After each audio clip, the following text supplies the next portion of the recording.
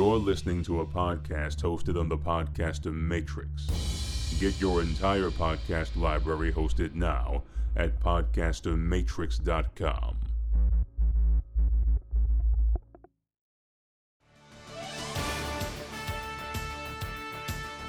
Are you troubled by pop culture references you don't understand?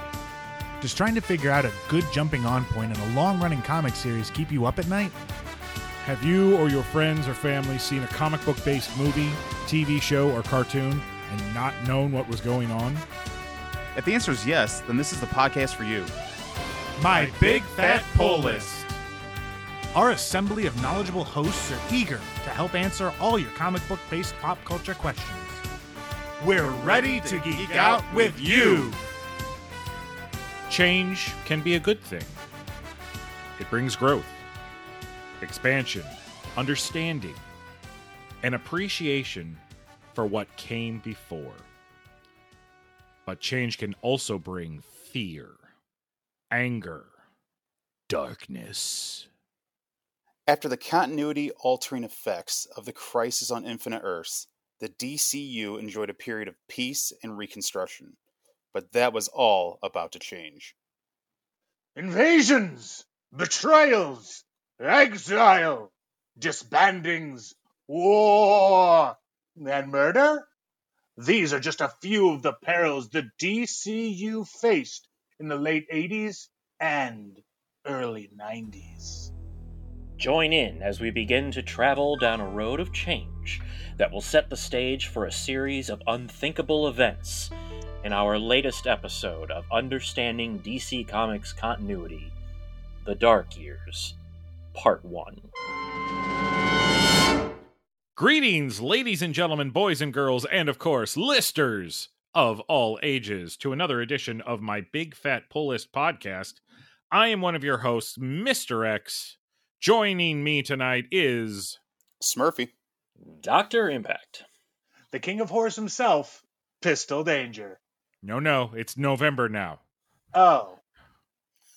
Swing and a miss. Hold on. I got this, guys. I don't think you do.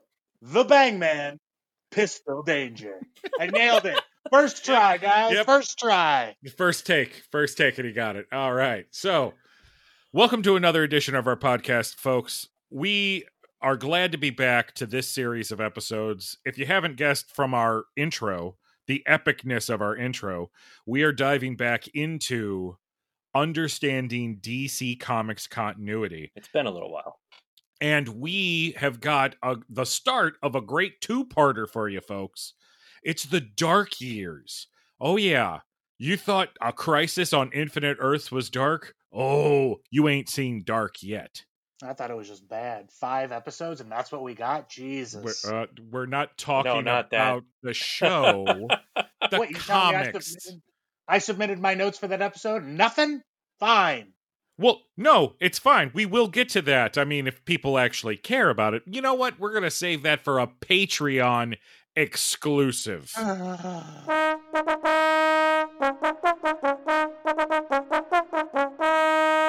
Oh, speaking of Patreon...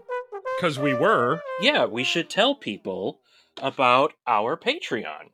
Do you guys think that the listeners know to go at this point to www.patreon.com/My Big Fat Pull List podcast and select a tier that represents what they want to donate to us per month in exchange for something for them? Well, if they didn't before, they do now, Pistol. Hot diggity. But that's not all. Not only do we have exclusive content over on our Patreon page, but we also have exclusive content on our YouTube page. Well, that's right. We've made the jump. We have made the jump to YouTube. But yeah, we're on there. Everybody go check it out. We got different shows. In fact, as of recording this episode, we just released a new episode of our YouTube show, Discoveries and Revisits. That's a YouTube show. It is not a podcast. So you do have to go to YouTube and find My Big Fat Pull List on there. And become a subscriber. You have to watch/listen. Yep. There's plenty of shows. We've got Discoveries and Revisits. We've got The Road to Rebirth with Mr. X. Yes, that's right. I have my own show. We also have 2 shows coming very soon, and you can see promos for those shows on the YouTube channel, but we don't want to overstimulate you too much. I mean, we know that everybody wants a lot of us all the time. It's also the best place to catch all of our interview videos, which we have more in the pipeline ready for you. And enough of us tooting our own horns, because we have plenty of horns to toot. Let's jump into exploring these dark years of the DC Universe post Crisis on Infinite Earths. Things fall apart. We don't want to go through a whole recap of everything that we've covered in DC Comics continuity at this point, because that's just too much.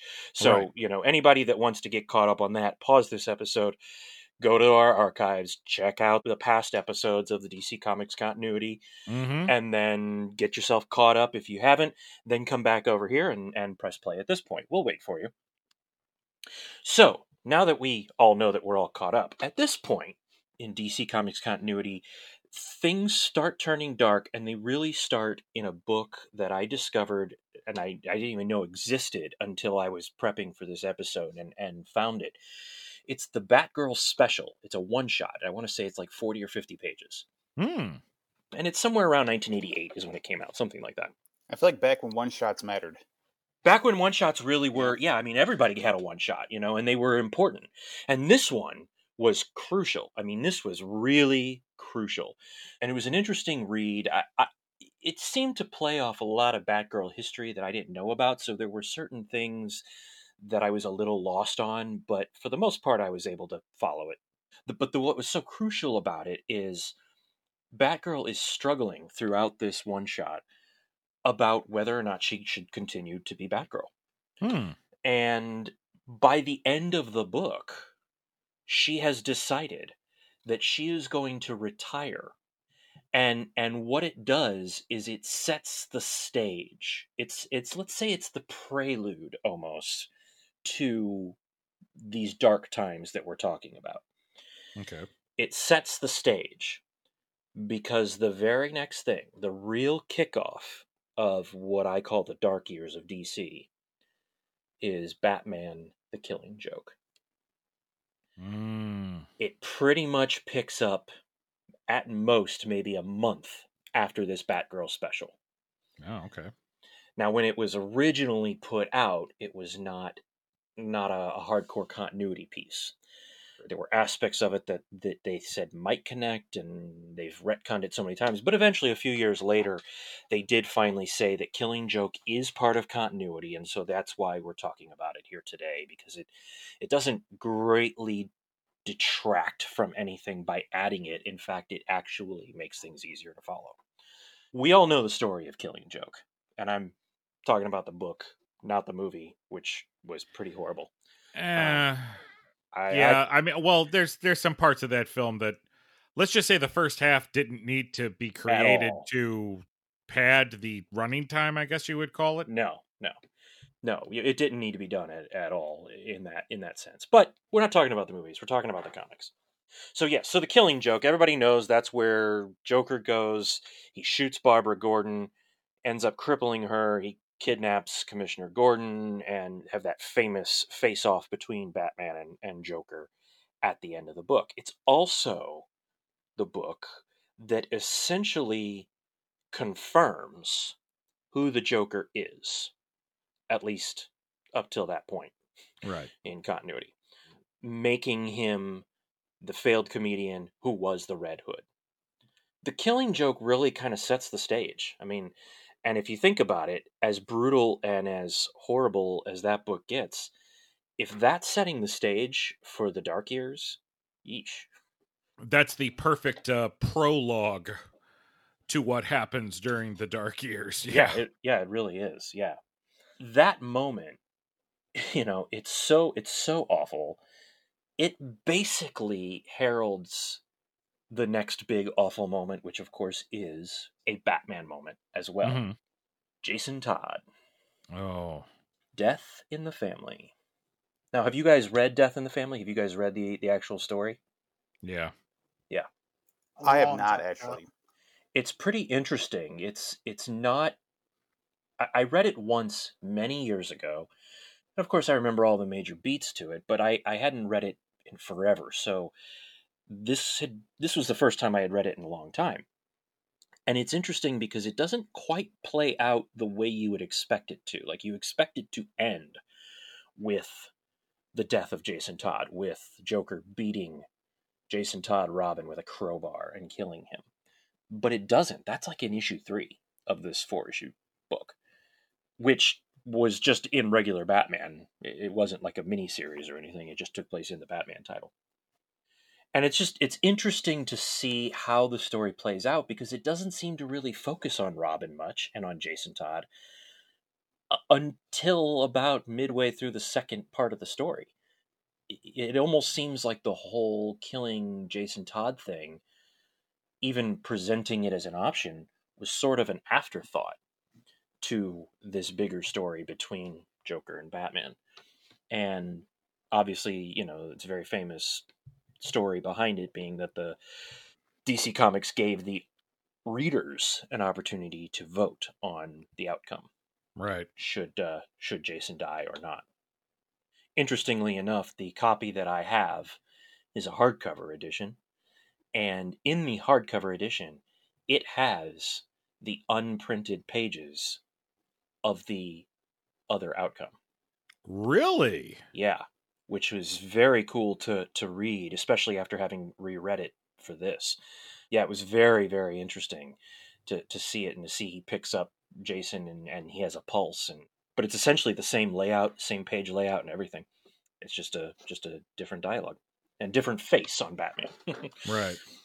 It's very interesting to think that back then there was so much dislike and disdain for Jason Todd Mm-hmm. that voters voted him to die, but now he is like one of the most popular DC characters associated to the Bat family. Oh yeah. Yeah, and again, much like Bucky Barnes coming back as Winter Soldier, and I know we're jumping ahead quite a few years here, but both of those moments, the Bucky Barnes Winter Soldier and the Jason Todd Red Hood returns, were both things that when I first heard about it, I thought, are you kidding me? Don't do that. You're cheapening those moments. But they've handled it so well that they didn't cheapen them at all. If anything, Right. they've made them more impactful. And certainly here. Do you think people voted to have Jason Todd killed because they were wondering if they would actually do it? Possibly. Like, you're like, there's no way they're gonna kill off this character. Let's just see if they actually like keep to their word. And then, oh, they did. Oh my god. Or do you think they really hated the character that much? They're like, just get rid of this guy. We don't care. I don't know. I wasn't collecting major DC and Marvel comics at that time. I wasn't really paying attention to it as it was being released, and therefore I didn't vote either. So I don't know. It's a good question. But if any of our listeners out there know the answer, or were collecting at the time and did vote one way or the other, we'd love to hear from you about that. Oh, yeah. The other major thing that occurs at this time, and I bring it up even though the storyline where these characters get introduced is kind of, I don't want to say lame, because it's not really lame, but it's just, it doesn't really have any bearing on the overall continuity at the time.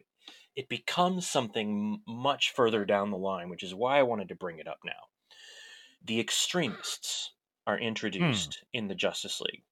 The Extremists are a group of supervillains who hail from a world called Angor in some weird other dimension. So, once again, we're only a few years removed from Crisis, and we're not necessarily creating alternate Earths, but we're creating alternate dimensions. So, basically the same thing. Right. What makes the Extremists interesting to me is that they are analogs of the biggest and most famous Marvel villains. So Lord Havoc is Doctor Doom. And for the life of me at this moment, I cannot remember many of the other characters on the Extremists names, but you do have a Dr. Octopus, you do have a Magneto, you do have a Sabretooth, you've got a Dormammu, or Dormammu, whatever, however you pronounce it. So, you've got this group of Marvel villains, essentially, that DC is doing, and it's pretty blatant that that's who they are. And they end up having a face-off with the Justice League. It's not a huge thing at this time. I think the Justice League easily defeats them.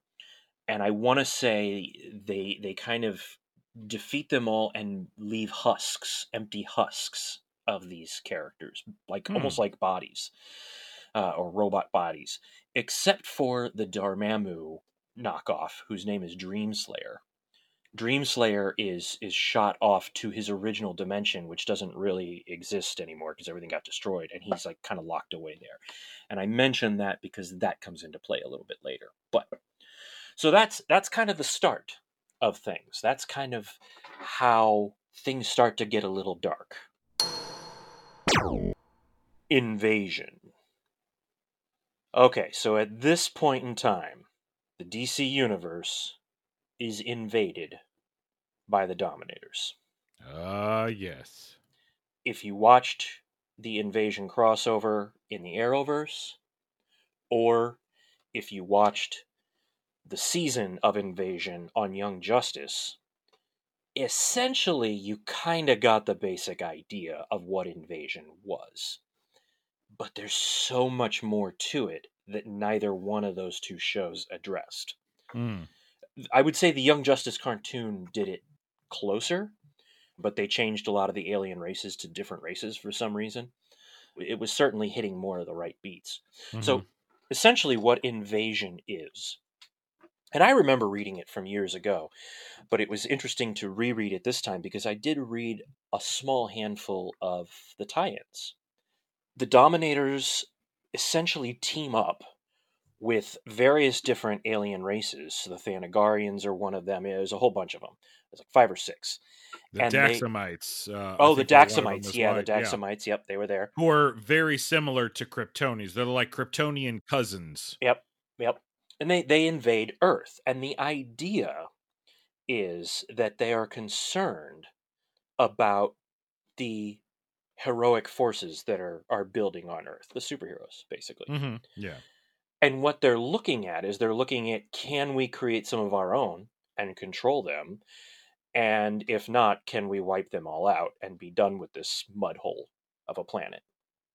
And of course, even though these different alien races have made a pact, they're all kind of sparring with one another as well. None of them trust each other. And so, of course, it's going to be all chaos. Rereading it and reading it with some of the tie-ins, what I found was that at the time, they were really, really hanging the next couple of years worth of stories on Captain Atom. Because he really seems to be the focal character in Invasion, for the most part. He ends up getting put in charge of all of Earth's heroes. He is their captain. And he does an amazing job. I mean, he becomes... This is the story that makes Captain Atom an A-list player in DC continuity.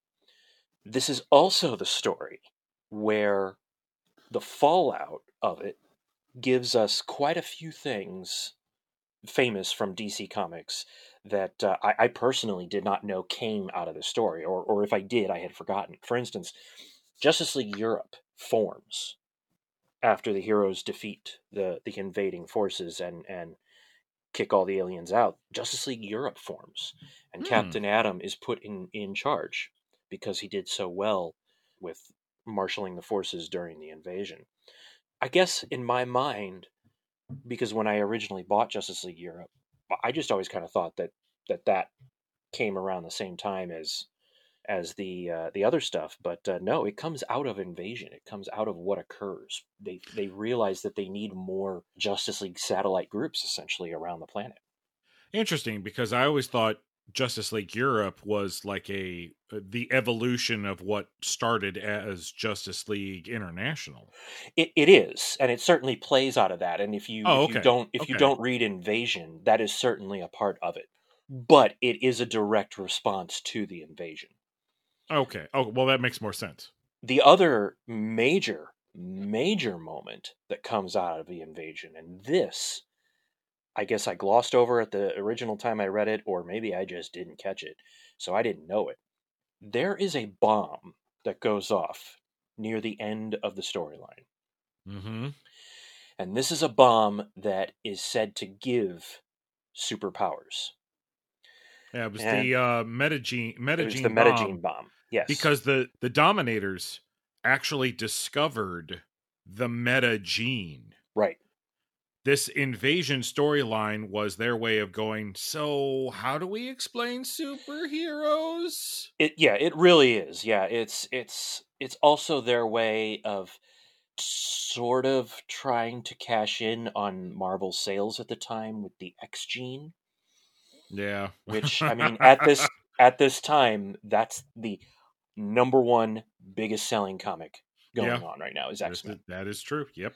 X-Men and I think X-Factor and New Mutants are all going on at this time. So I felt like, the Metagene, okay, you're trying to cash in. When they finally stop everything and they revert a majority of those affected by the Metagene bomb, at the end, there are still some who retain the powers that they've received from the Metagene bomb. Mm. Most notably, the leader of the Justice League, Maxwell Lord. Yeah, this is where he gets those wacky powers. This is where he gets his mental controlling powers. Yeah. Which I guess I missed it. I guess I didn't catch it. But yeah, this is the moment. That's huge in DC continuity. That alone makes the Invasion storyline a massive story. Which is kind of interesting because at the time it was more of the, hey, so guess what? It's 1980 whatever, and this is our big thing for the year. Yeah. And they had just later on we actually the writers, decades later, actually go, you know what? Let's make this more important. Yeah, let's do something with that. Yeah. The other thing about Invasion that is very interesting is they had gotten a young artist from Marvel, kind of on loan almost from Marvel, for I want to say the first issue and maybe half of the second issue to do the book before this artist ended up becoming the international superstar that he is today, Todd McFarlane. Yep. And that first issue, while almost, not completely, but almost void of superheroes, it's almost entirely aliens in that first issue, is gorgeous. It is that early Todd McFarlane where he was just putting detail and his small little hash marks, and it's beautiful. It's a beautiful issue. McFarlane doesn't get enough credit for the work that he did before he got on Spider-Man. Yeah, I agree. There are other books that come out of the Invasion storyline. Most notably, this is where The Flash starts. The Wally West Flash series starts as a result of the Invasion storyline. And I don't think it was one of those like, okay, we're going to use this. I think it was more of a publishing move than anything else. We want to put out a Flash book. Well, why don't we promote it at the end of Invasion? Great, we'll put it out with all the other first issues. But it does technically come out after Invasion. The other thing that occurs here is Keith Giffen relaunches the Legion of Superheroes. I'm not going to go into a whole lot of detail on that because we do have an episode coming up soon where I will go into great detail on the Legion before we get to Zero Hour, because I feel it's kind of important to get through 0 Hour. But this is where that picks up. The other thing that occurs after Invasion is a storyline that I read now for the first time ever called Superman Exile. And apparently what had been going on in the Superman books at this time, Superman was dealing with some sort of brainwash of some kind. He started masquerading as a different hero, Gangbuster, at night, and he essentially inadvertently allowed someone to die. And then the invasion hit. So when the invasion is over, and this even happens, I think, in the final issue of Invasion, when all the heroes are heading back home, he flies off into space. And they're like, where's he going? They're like, I don't know, it's Superman. I'm sure he's got something to take care of. But what it is he's putting himself into exile. He doesn't feel like he should be here anymore. And so he's going to go and try and find somewhere else.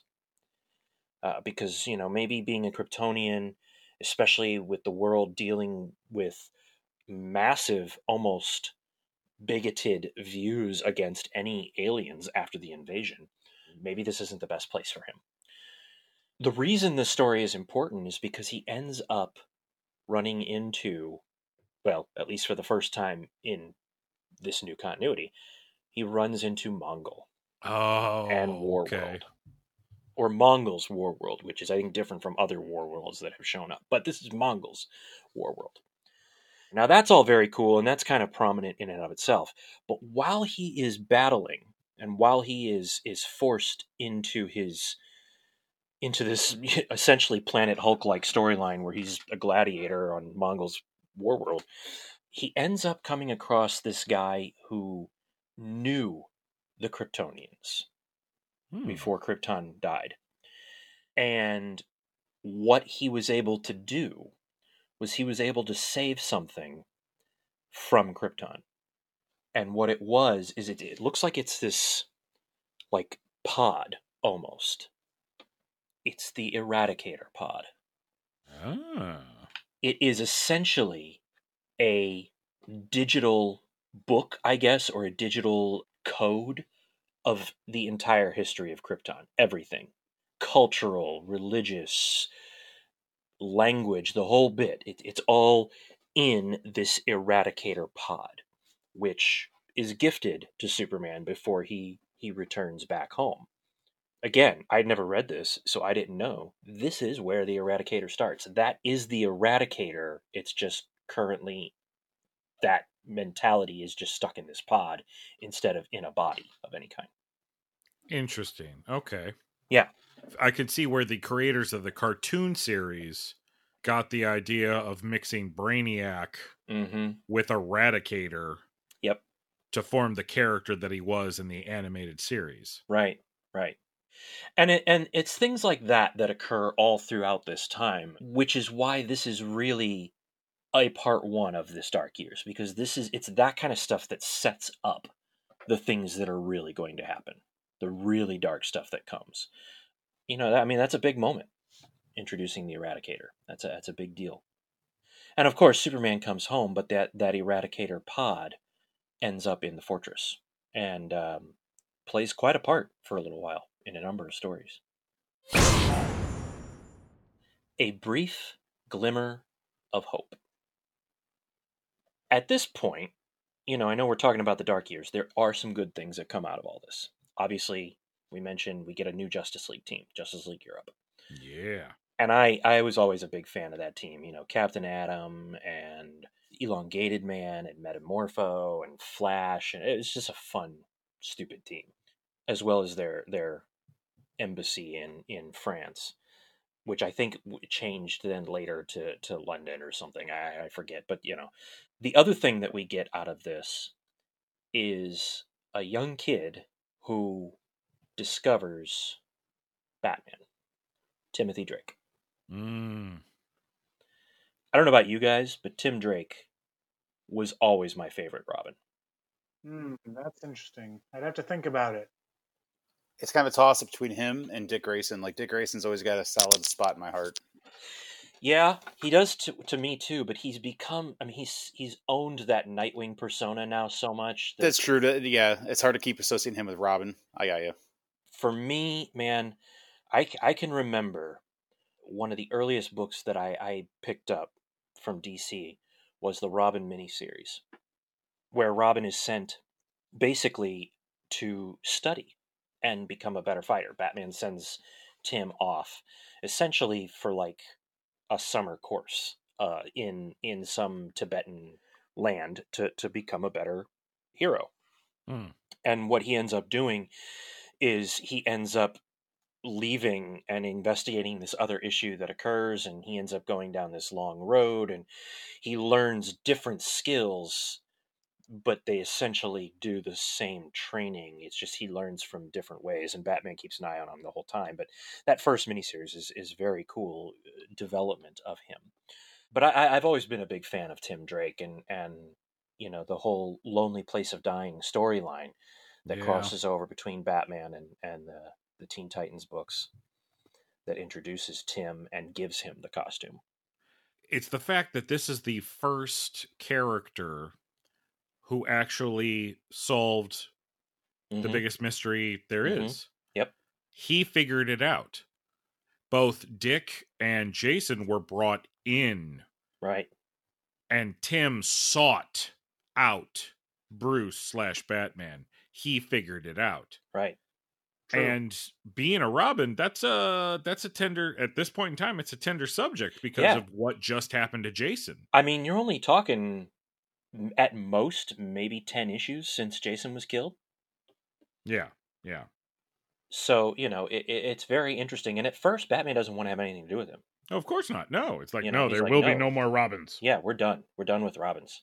But Tim is just so interesting and brings, I think, even still today, brings some much needed light and hope to the Batman family. Mm-hmm. Yeah. I really think that he is the closest thing to an avatar of hope for them. One of the other things that comes out of this that is hopeful for our heroes in the DCU, but really starts to mess things up, is Hawkworld. The Hawkworld series, the ongoing series, not the mini-series that we talked about in our previous episode. This is the ongoing. Basically, Katar Hall from the miniseries and Shiera are sent to Earth to work as emissaries. The invasion has ended, and they're trying to basically clean the name of Thanagar. Yeah, okay. So they are sent to Chicago. I've never read this book. I ended up picking up the first, I think, 13 or 14 issues just to prep for this episode. And I've always been a big Hawkman fan. I've never really cared for this version of Hawkman before. The metal wings, the hardcore police officer. I never really cared for it. Yeah. Man, I am kicking myself that I never read this before. Because of all of the stuff that I've read so far for this episode and prep for this was by far the 13 best issues I read. Wow. Okay. Hands down. And not just because I'm a Hawkman fan, although I'm sure that certainly adds to it. No, this book is great. And I'm in for the long haul. I'm going to hunt down all the other issues it's only like a 30-issue run. I'm going to hunt them all down. But basically, this is a buddy cop crime procedural comic with guys that wear wings who are aliens in Chicago. And it's so interesting. But the problem that comes out of this is that if this is Katar Hall, the Thanagarian, and Carter Hall, the archaeologist, is lost in limbo fighting, I think, what was it, Surtur or somebody like that? Yeah. With the rest of the JSA, then who was that Hawkman that joined the Justice League? The other Katar Hall that looked like the JSA Hawkman more. Who is he? What they have to start doing then with this book is they have to start retconning history again, right away here. Now, what I found interesting was the annual, I think it was the annual, sends Hawkman and Hawkwoman basically back in time to the 40s. And what they discover is that Katar's father ended up, this is how they're retconning it, but what they learn is that Katar's father came to Earth in the 40s and brought nth metal with him. Carter became friends with Katar's father and was gifted the nth metal as they were working on ways to create flight out of it. What they do is they end up perfecting the Hawkman suit. And it's great. And then Carter Hall becomes Hawkman, and Katar's father takes what he has learned, goes back to Thanagar, and creates the Hawkman police force based off of Carter Hall. By the time Katar comes to Earth in the 80s, he realizes that he is the lineage of the original in a roundabout kind of way. That's all fine and good, but that still doesn't explain what Hawkman it was that joined the Justice League. Right. At least we've kind of explained some of that, but now they start saying that the Hawkman that joined the Justice League at this time was the original Carter Hall Hawkman. That he came out of retirement when the Justice League formed, and he's the one that joined them. So, ever since the Crisis ended, in the time between there and Hawkworld starting, anytime Hawkman showed up, even though he was Katar Hall, it's now retconned that no, actually that was Carter Hall before he went into limbo with the J. And it's like, oh, okay, what? All right. Yeah. Sounds good, man. Whatever. Just Yeah, keep going. right. It's like, what? All right, fine. Either way, this is a great book. I cannot recommend Hawkworld to people enough, and I'm super excited to read the rest of that run. I'm really, really jonesing that one now. The other two major things that happen that kind of give a brief little bit of hope deals with Superman, primarily.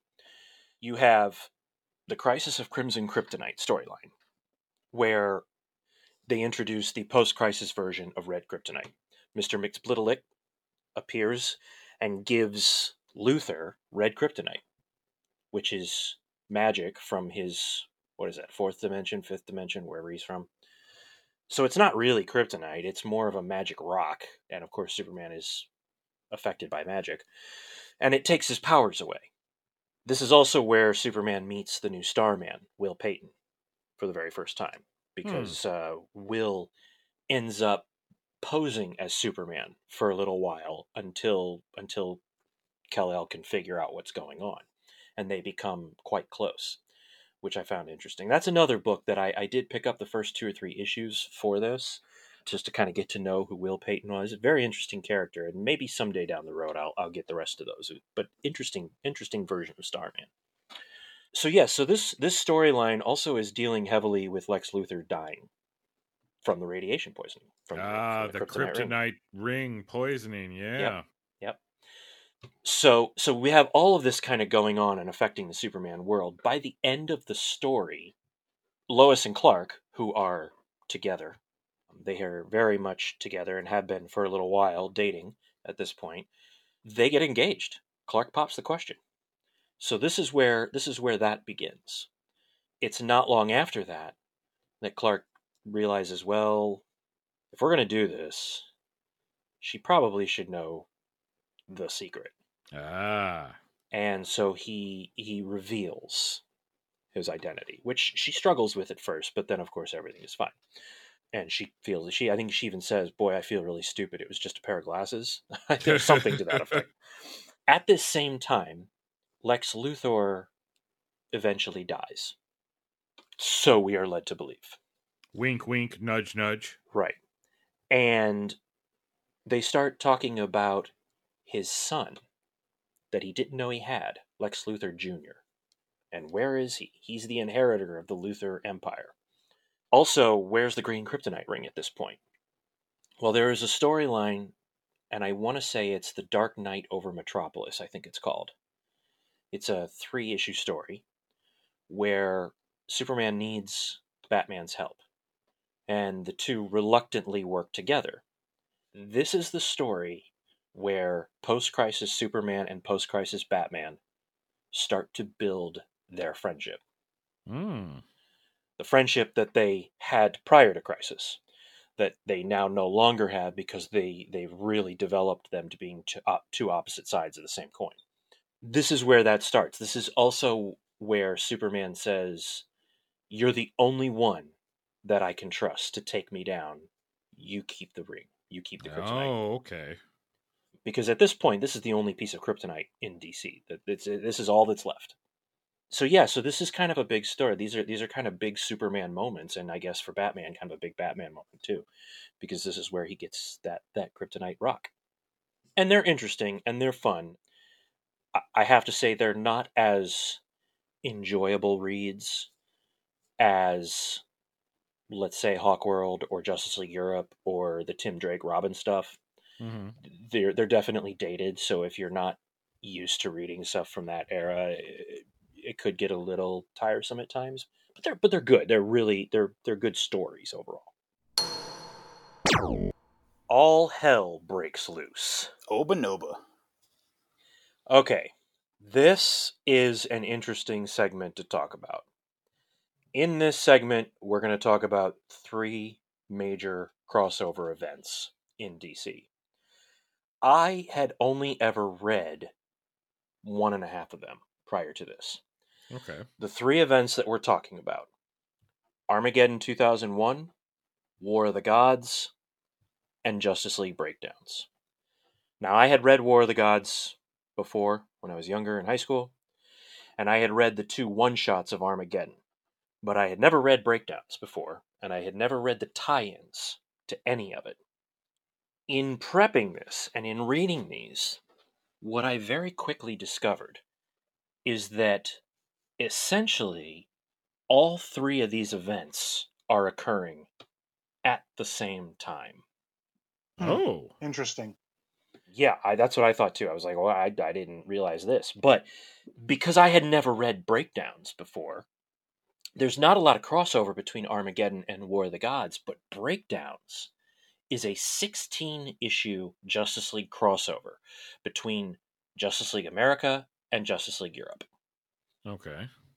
And because it ran so long, it connects. There are so many references. At one point, they talk about how Captain Marvel is off dealing with the problems in Themyscira, and Captain Atom is trying to handle, the issues with Monarch in Armageddon. So it's like whoa, this is, and Breakdowns is going on. Good Lord, this is like Wow, the darkest era for the Justice League ever.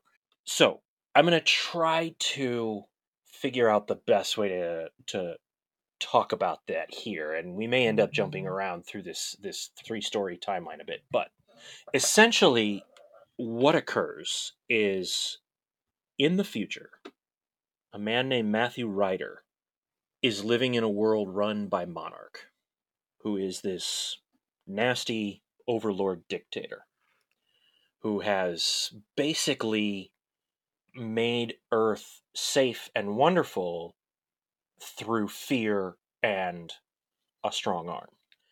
So not really safe or wonderful. Monarch used to be a hero, and nobody knows who he is. He's covered head to toe. And something happened in the year 2001 that caused this hero to go bad.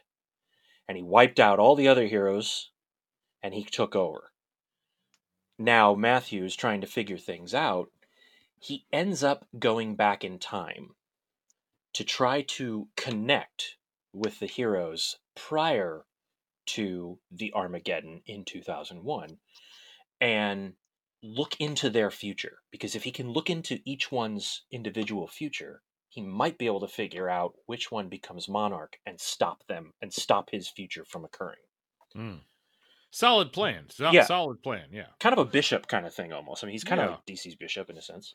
And in doing so, what Matthew ends up, this process that he goes through to travel, basically makes him the Wave Rider. He becomes the Wave Rider. That's the first issue of Armageddon 2001. From there, it splinters off into all of the annuals in DC. It was an event that crossed over with annuals. So with each annual, he goes to the character that is the focus of that annual, and as long as he can make contact with them, he can see their future. The really cool thing about this is that it's essentially a bunch of Elseworlds, but connected as an event. Right. And as he starts doing this, the heroes somehow see what is about to happen, and they kind of sort of remember what he shows them or what they see through him. And so they change their own outcome. So if it's a character who has 2 or 3 different books, say like Superman or Batman, when Wave Rider shows up in one of the other titles' annuals, you get yet a different version, because now the previous version, that future has been changed. The only real constant continuity with Armageddon is through Wave Rider, essentially, as he's bouncing around.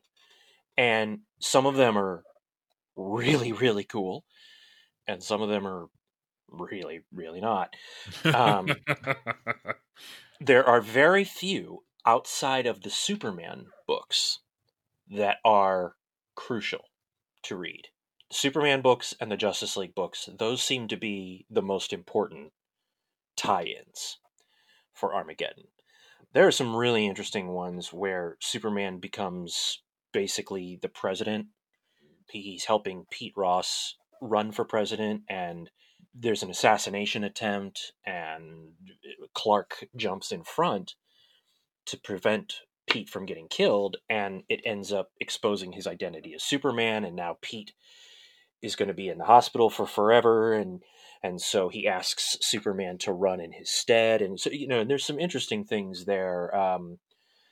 You know, there was a very interesting one. I actually have to admit, the Legion, I can't even remember what it is, Legion 91, I think, was very interesting, because at this point in time in the comics, and I'm not talking about the Legion of Superheroes, I'm talking about the acronym Legion, which also was a book that came out of Invasion. They were a bunch of alien characters who were being held in the prison camps during Invasion, and then they escape and they formed this group. At this time, Lobo is a member of the Legion. Oh. Yeah.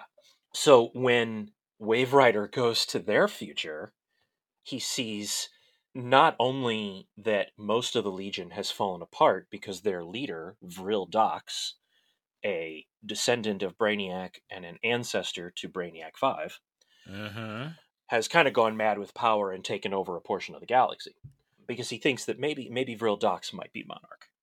And when he gets there, what he discovers is that there is one person that can stop all of this, and Vril Dox has him contained in a room, and he can't get out. He's like almost lobotomized, and it's Lobo. And of course, you know, Lobo gets out, and that was a very cool.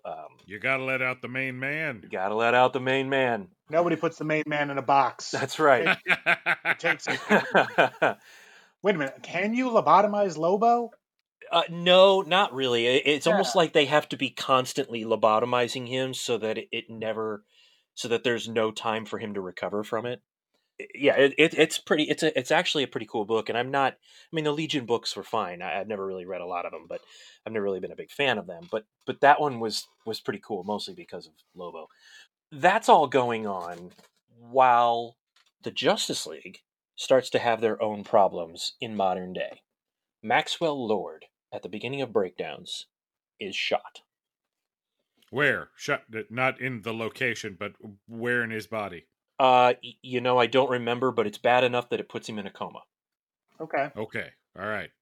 I don't recall. It wasn't in his head or anything. It was a chest or something. But anyway, it puts him down. As a result of this, the UN starts to have massive meetings and discussions about, well, without Maxwell Lord, what is the future of Justice League International?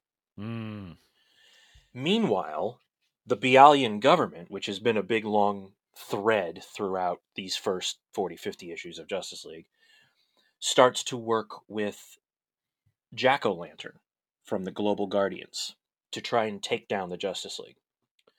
Jack-O-Lantern is, you know, kind of a third-rate hero who's a little nutty, and he was with the Global Guardians, and he never gets his due, and he gets pissed, and so he kind of joins up with this Bialyan government, and they're going to take down the Justice League together. Meanwhile, the Justice League is trying to figure out what's going on. They get this guy that is put in charge of them. It takes Maxwell Lord's place. And what they discover is that this guy is working for the Bialyan government. It's all a big conspiracy to get control of the League. So the Justice League are dealing with that. They're in the hospital watching over Max when Wave Rider shows up. And he looks into all of their futures. And of course, it's the Justice League annual, and it's that era of Justice League, so their futures are all ridiculous and off the wall. Meanwhile, over in Wonder Woman, at this time, the gods, all the gods, the Greek gods, the Roman gods, Egyptian gods, everybody, the new gods, everybody, start warring with each other. And intend to destroy Earth in the process. Of course they do. Why Because Us, right? right. Well, what is actually going on at that point is Circe, and I'm not sure if I'm pronouncing that right, the evil enchantress goddess Circe, is basically controlling them all and using them to create this gigantic war, because the more this occurs, the more the goddess Gia, the Earth goddess, will suffer, the more power Circe will get. So that old chestnut. Yes, right. So that is a major event that is occurring. And I did not read all of the tie-ins for War of the Gods, but I did read the Wonder Woman issues, because War of the Gods was written by George Perez, who was also writing Wonder Woman at the time, so I thought those would probably be important. Yep. And I read a handful of Dr. Fate ones, just because I ran into them. And I read one of the Legion 91, the acronym Legion tie-ins. Because in the first issue of War of the Gods, the Roman gods choose their champion, and their champion is Captain Marvel. He's a little brainwashed and he's a little controlled, and they're going to put him up against Wonder Woman, and the two of them kind of fight a little bit, and then Captain Marvel is knocked clear across the galaxy. Wow. Okay. And yeah, okay, that's fine. That was all very interesting. But what occurs is he crashes into a bar in some far off part of the galaxy, crashes through the roof, and slams into one of the guys who is sitting at the bar having a beer and a cigar. And it's Could it Lobo. be? The main man? The main man. The main man gets knocked through a wall accidentally by Captain Marvel. So you can imagine how that gets taken. Oh. So that was one of the tie-ins that I thought, oh, well, I got to see that fight. I got to get that book. Yeah. So I hunted that down, and that was a very fun book. Overall important to the story? No. But but fun. But a very fun issue. Okay. That's all that really matters. Yes, and it was very cool. At the end of that issue, after the two of them bash the hell out of each other, and of course, Captain Marvel keeps trying to stop the fight, and Lobo just wants to rip his spine out. Captain Marvel leaves. He's gone. Well, Lobo ain't going to stand for that, so he's going after him. So he leaves to track down Captain Marvel, so now Lobo is going to get and enter himself into the War of the Gods. Oh. While all of this is going on, at the same time, the Justice League starts dealing with more repercussions from the fallout of this guy working for the Bialyan government who has been outed. And now the UN has decided, okay, that's it. We're pulling your charter. You're done. The Justice League are not disbanded, but they no longer have their UN clearance. As a result, all of their embassies are taken from them. So there is no longer a Justice League America, Justice League Europe, Justice League whatever. All of that is done. So now they all reconvene in the cave, the original cave at the harbor. Oh, wow. At Happy Harbor. At Happy Harbor, yep. So they all go back to the cave, and they are one big, giant Justice League. Holy shit. Now, of course, Armageddon starts heating up at this time, and the more it's playing out, the more it's looking like Monarch is Captain Atom. Okay. And this is where the infamous, I have to say, story in publishing comes around, where fans pretty much guessed the outcome of Armageddon. And rather than just follow through with it, because it was so good, and it really is a fun story, rather than just follow through and give the fans something good, at the last minute, DC changed the end of Armageddon. Just so that they didn't predict the ending? So that it would be a surprise. Ugh. And what ends up happening is Monarch ends up being revealed as Hawk from Hawk and Dove. Ooh! With no shocking, inexplicable reason. I mean, there's a reason that's given, but it's so stupid that even, I mean, I was halfway through issue 2, the bookend issue of Armageddon, and thinking, wow, everybody complains about this, but this is just as much fun as I remember. This is really good. And then it reveals Hawk, and they try to explain it, and I went, oh, yep, there it is. This is why it sucks. This is where it fell apart. They really DC'd this one. Yeah, basically. Basically, you know, the heroes all work together with Wave Rider and Captain Atom, and they fight off Hawk, who full-on assumes the identity of Monarch at this time, and they feel like they've essentially killed Monarch. In reality, he gets shot through some sort of portal, and I don't even know where he ends up, but he ends up somewhere. And Captain Atom seemingly dies in the process. But on the last pages of the book, you find out that Captain Atom was shot through that portal as well. So he's not dead, but everybody thinks he is. And that's how Armageddon ends. Wave Rider has discovered the issue, and so now his future has been changed, which means that there is no longer a place for the Wave Rider. He no longer has a home, because he is a man literally out of his time. At that same time, the War of the Gods starts heating up. The War of the Gods is interesting. There's a lot in it. And there are what feels like 30 or 40 crossovers and tie-ins to the War of the Gods story. That was clearly the big event of the year. It's not as bad as Millennium, in the sense, you know, Millennium, if you didn't read the tie-ins, you were lost. It's not like that, but it's not very clear which tie-ins are important and which aren't. And some of them, it's very obvious were very important. Because as I was reading it, I was like, well, why? I didn't see this. Where did this occur? Yeah. You know? But you know what? And that seems important.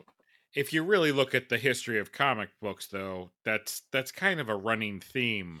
It is. Tie-ins it is. are important. And I wonder if it's actually intentional. It's like, all right, we're not going to say how important these are. We're just going to put them out. Because if you think about it, almost every major crossover, and I'm talking about both companies. I'm talking about the big two, Marvel and DC. You've got your main story, but then you have all these tie-ins, and they produce a shit ton. Some of them are just, oh, well, that was a story. And then others are like, holy crap, this was really great. Yeah. And then there are some, like with some of these War of the Gods tie-ins and some other crossovers that we've all read, I'm sure, where there are 2 or 3 pages in the tie-in that are extremely important. Yeah. And the rest of it has nothing to do with it. And that happens a lot, I found, with these War of the Gods tie-ins. Actually, I found the Dr. Fate tie-ins that I have were very important. And even though the Legion tie-in was not overly important, the majority of the book, not all of it, but the majority of the book focused on the fight. So it at least felt like part of it. Yeah. You know, some of the Wonder Woman tie-ins that I thought were going to be really important, man, half of the issues were things that were going on in the Wonder Woman storyline that it was like, I don't know what any of this is, nor do I care about these supporting characters. Maybe if I was reading the book, but I don't care. But anyway, that's neither here nor there for the grand scheme of the continuity of DC. So, as the War of the Gods is heating up, and as more and more heroes are getting involved, and more pantheons of gods are starting to crumble, the Justice League then gets attacked by Despero. Oh. It's it's like one thing after another for the Justice League during the breakdown story. It is literally like they literally finish something and they turn around and then wait, what? Like we're literally licking our wounds on the battlefield and now there's somebody else? They don't get a moment to breathe. So Despero attacks. And I've always loved Despero. I mean, he's a major Justice League villain. And that's a huge, huge battle. During the fight, Manga Khan's little robot friend, Elron, who has defected and he's working with the Justice League now, he's actually working with Kilowog because Kilowog at this time is no longer a Green Lantern. He is a member of the Justice League as well. And without a ring because the core is pretty much decimated. At this time, Kilowog and Elron have become very close, and Elron essentially sacrifices himself. No. No! Yes, by allowing his consciousness, his mechanical consciousness, to be implanted in Despero. It's the only way to stop him. And Kilowog has this great little, farewell scene with him, and it was really neat. So they finally defeat Despero. And Manga Khan comes back and gets the Elron Despero and leaves, and the empty husk of Elron is then just thrown back into the cave. Then the Justice League gets called in for the final battle for the War of the Gods. The War of the Gods, I have to tell you, it's a epic story. It's cool. It's a great concept. Wonder Woman dies. She gets brought back to life to battle Circe at the very end with Donna Troy, and the New Gods get very involved, and everybody starts to team up against her. I mean, it's epic and it's really cool. It also could have been done in 3 issues. It is. I am a big fan of getting your money's worth from a book. Mm-hmm. Comic books are 50% art, 50% writing, and I want both. I don't want a book that is just nothing but drawings. Right. I want my money's worth. Well, War of the Gods, you certainly get your money's worth. It is almost overwritten. There is a whole 4-page sequence that I started glossing over where the wizard Shazam starts to try to explain to Black Adam his own history and how they're going to use the Metal Men to reattach the Lightning to Billy Batson. I have no idea where Billy Batson lost the Lightning because the last time I saw him, he was fighting Lobo. So there's a tie-in I missed. Well, and how do the Metal Men have anything to do with harnessing the Lightning to put back onto Billy Batson? And like I said, I started glossing over it because it was like 3 or 4 pages that could have been done in a page. And it cut into this fight that started off between Lobo and Black Adam, which was really cool. Oh. And then Lobo and Black Adam back to back fighting some of Circe's monsters and her army, which was also very cool. All right, yeah. But then you get this 4-page explanation. I was like, good Lord, Perez, man, these are good ideas. Wrap it up. Pull it Wrap back, it up. man. Hit the button. Right. Anyway, what eventually occurs at the end of the War of the Gods storyline, they defeat Circe. Everything's fine. Most of the pantheons of gods decide that they need to move on from Earth. Earth is better off without them. They'll go do other things. And the wall that covers Themyscira from the rest of the world is no more. So at the end of War of the Gods, anyone can go to and from Themyscira, just like you can Atlantis or anywhere else. So I found that kind of interesting. Okay. It also ended George Perez's run on Wonder Woman, which, like him or not, overwritten or not, whatever, I mean, that's a 70-something issue run. That's an iconic run of Wonder Woman. That is, yes. So the Justice League finished that. They just finished the War of the Gods when they get word Max has woken up from the coma. So they quick rush back to get back to the cave because Max is there. And they discover by the end of that next issue that Max didn't wake up. The Dream Slayer from the Extremists N- has come back and found a body in Maxwell Lord because he was in a coma. Oh. So the Dream Slayer, the DC Dormammu, has taken over Maxwell Lord's body, and now he is going to use Max's mental powers to revive the Extremists. Seems reasonable. Yeah, I mean, right. Why wouldn't you? Mhm. The end of Breakdowns is the Justice League versus Maxwell Lord and the Extremists, who eventually take over some of the minds of the Justice League. So you have almost like a Justice League civil war of sorts. Wow. They eventually defeat him.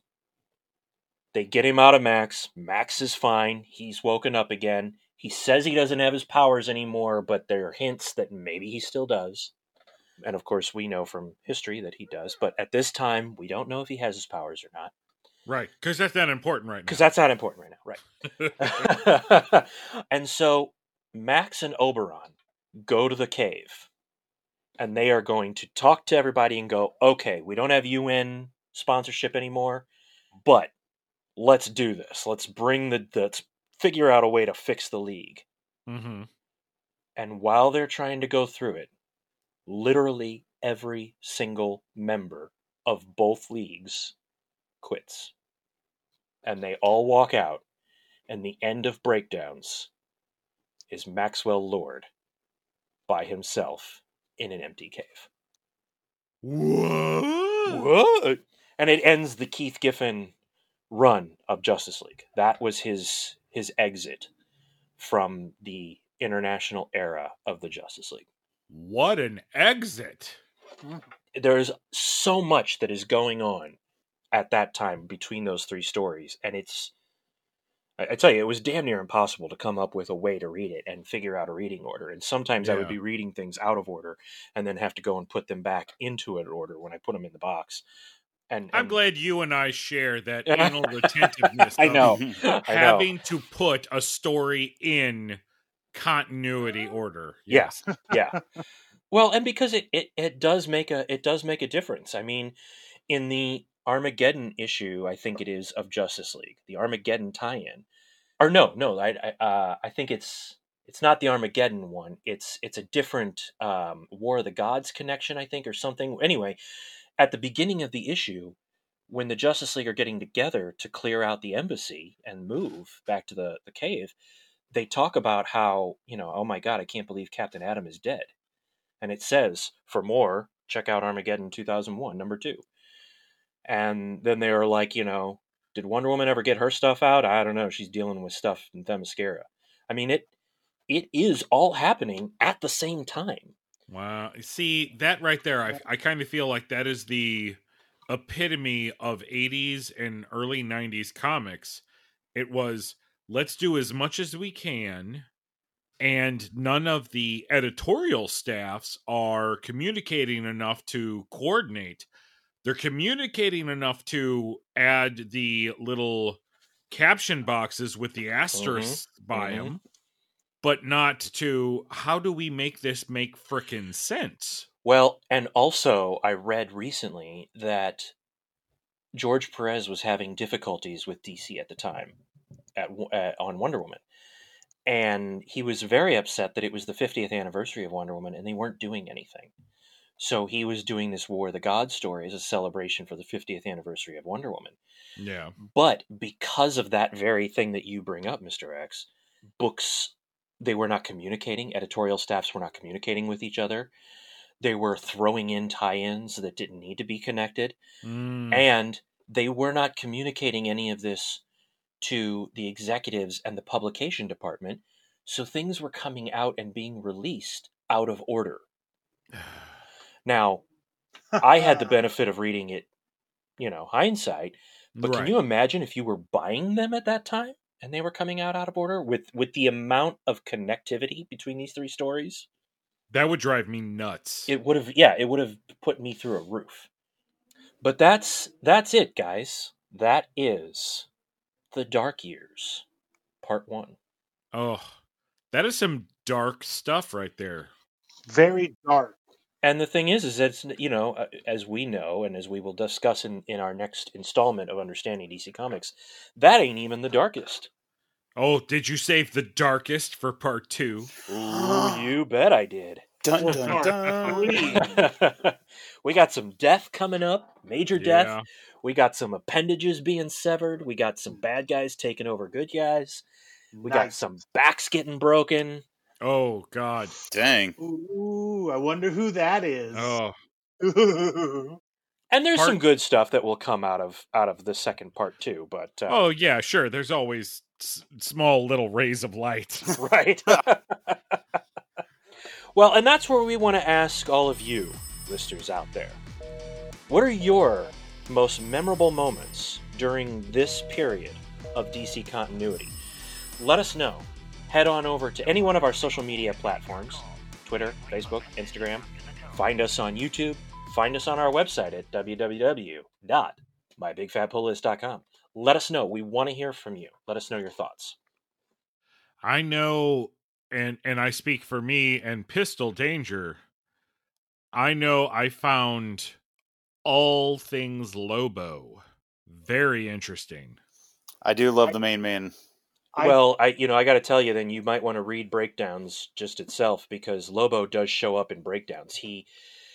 And here's where things don't connect, because if he's flying to Earth to confront Captain Marvel, at one point during Breakdowns, he's coming to Earth because he has been charged with bringing in Despero. So when Despero attacks the League, Lobo is attacking as well. So it's a three-for-all, almost. Lobo versus Despero versus the League. But it doesn't mention anything about how Lobo went up against Captain Marvel or is hunting him down as well. But, if you're not held to that continuity, then let me tell you, the three-way fight between the League, Despero, and Lobo is pretty bitchin'. I think I'm going to check that out, and I want to see him versus Black Adam. Yeah, and unfortunately, him versus Black Adam does not last as long as I would have liked it to. I think you get maybe a page of the fight, and then the two of them work together, and then, like I said, you get 4 pages of the Wizard Shazam diatribing about this, that, and the other thing. Wizards, man. They ruin it for all of us. That's right. Well, I gotta say, I, for one, as a comic book lover, and a lover of storytelling, but a comic book lover, I gotta say, I have to appreciate what you do every time you bring one of these Understanding DC Comics continuity episodes to the pull list. Dr. Impact. When we had originally talked about this, I thought, yeah, we could do a history in 2 episodes, but I feel like there's just so much to dissect when it comes to the constant rewriting and retconning. And not even just Crisis events, but obviously Hawkman in the Hawkworld book, and the amount of retconning that just goes on in that one title. And it's, for a big DC fan like myself, it's fun to go back and reread all of this in an order of sorts. Yeah. And I think Hawkman rivals Wolverine with the most convoluted backstory where comic book characters are concerned. Trust me. You ain't heard nothing yet when it comes to Hawkman. Yay! Oh, good. Yeah, wait till 0 hour. Well, and we're getting closer and closer to 0 hour. So, with that, folks, we are going to wrap up this episode of Understanding DC Comics Continuity, The Dark Years Part 1. Part 2's got a lot of stuff that, it's dark. And I'm looking forward to talking about it, but I don't want to sound like I'm optimistically looking forward to talking about it. But it's really good storytelling. Yes, it is. So trust me when I say, make sure you come back for part 2 of The Dark Years. But until then, I am Mr. X. I'm Smurfy. I'm Dr. Impact. And I'm the main man himself, Pistol Danger. And we'll see you next time. Keep on reading comics, folks. Because if you don't, something, sexual innuendo. That's our show, folks. Tell your friends and family about our program. What he means is you and everyone you know should subscribe, rate, and review our podcast. on every app possible. Want to help support the show? Visit our Patreon page. We have a variety of incentives at multiple tiers, sure to satisfy any and all hardcore geeks. You can also follow us on social media, where we post weekly comic pics, breaking news stories, and glimpses into our everyday geek lives. Until next time, keep your turtle shells waxed. Your power rings charged. And your proton packs primed. Ooh, what's this do? No, Smurfy, not the containment unit.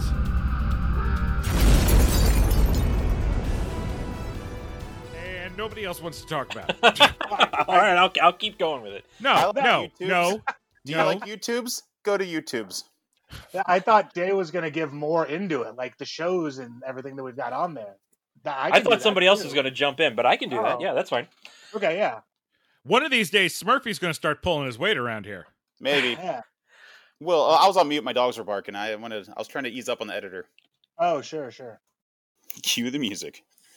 Bap, bap, bap. Wop, wop. Before it forgets, silence the phone. Put it back on silent, not vibrate. Done. I have taught you well. Yeah. Dr. Impact. I almost called you Dr. X. That wouldn't be the first time. Almost. You did that. Yeah, I know. And it won't be the last. Listen here, But I Doctor. almost- Doctor, we love you, Doctor, Mr. Doctor. Mr. Doctor. Yikes. Nailed it. Oh, yeah. Okay. And we're done. Yep.